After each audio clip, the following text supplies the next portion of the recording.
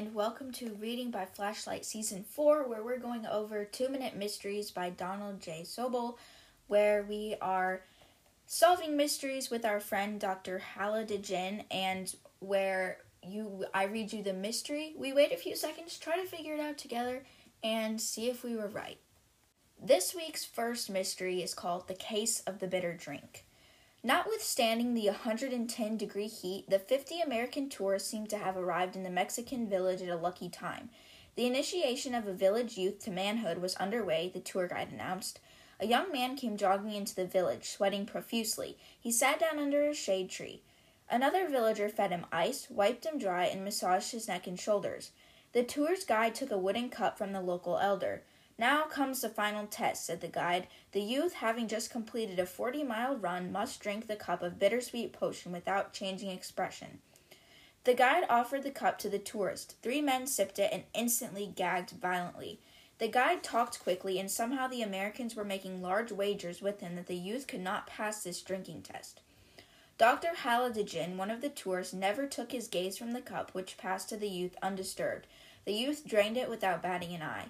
"You and the villagers have a neat con game here," Hala Djinn told the guide, "but I advise you to refund all bets or I shall notify the district police." How was it that the tourist had cheated? Well, if you think about it, I guess he had been running, how long was it? He had been running a 40-mile run, and then they gave him a bunch of ice and stuff. Could the ice have,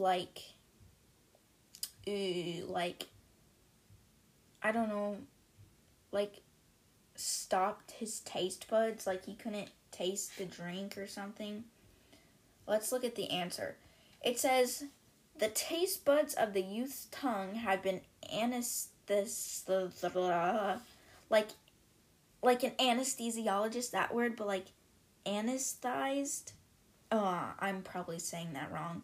By the ice fed him. Okay, so basically the ice did numb his tongue and stuff, so he couldn't taste whatever concoction they had given him. Now we'll go to the case of the blackmailer. "I don't mind telling you, Dr. Hala Djinn," said Thomas Hunt, "that inheriting the Hunt millions has had its nerve-wracking moments. Do you remember Martin the gardener?" "A smiling and bowing little chap," said Hala Djinn, pouring his young friend a brandy. "Ew. That's the fellow. I dismissed him upon inheritance the house in East Hampton. Well, 3 days ago he came to my office, bowing and smirking, and demanded $100,000. He claimed to have been tending the spruce trees outside my father's study when Dad grew up, another will, naming his brother in New Zealand sole heir.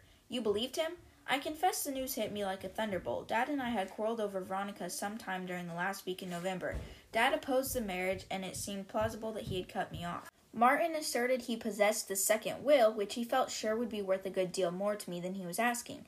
As it was dated November 31st, the day after the executed will, it would be legally recognized, he claimed. I refused to be blackmailed. He tried to bargain, asking $50,000 and then $25,000. You paid nothing, I hope, said Hala Djinn. I paid, with my foot firm on the seat of his pants. Quite right, approved Hala Djinn. Imagine trying to peddle a tale like that. What was Martin's blunder? Well, if you know how many days are in each month, I guess you'll realize that there is not a 31st day in November, because no legal will could be dated November 31st, because November only contains 31 days. And here's the last one for this week. This is called The Case of the Bogus Robbery.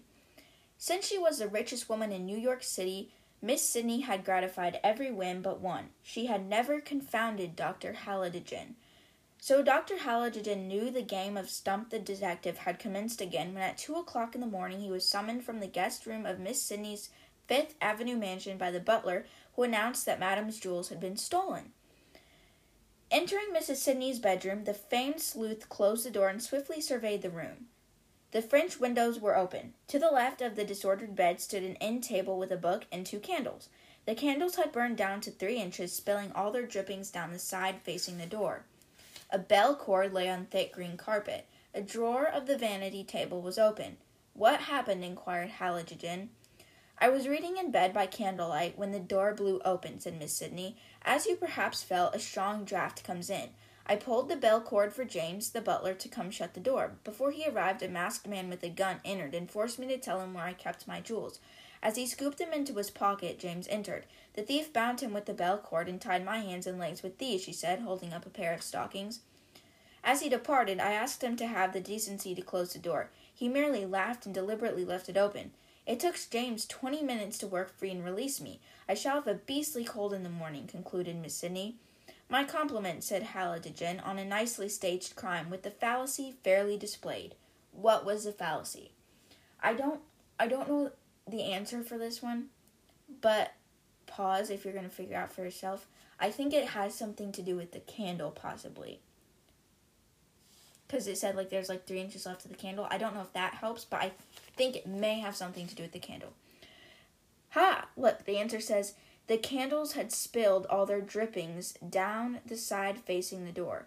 Had the door really been left open, as long as claimed, some wax would have dripped on the opposite side, away from the draft.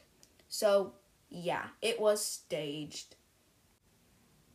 So, those are the 3 mysteries for this week. Make sure to check out last episode if you didn't. The mysteries don't have anything to do with each other, so you don't necessarily have to, watch all the episodes in order if you haven't watched the one before. But if you do like this episode and you like these kind of mysteries, make sure to check out the first one where there's 3 other different kinds of mysteries in there. Make sure to come back next week for another episode, and check out the poll that will be in this episode, where you can say how many of the mysteries that you got right between 1, 2, and 3. So thanks for listening. Make sure to come back next week, and I'll see you then.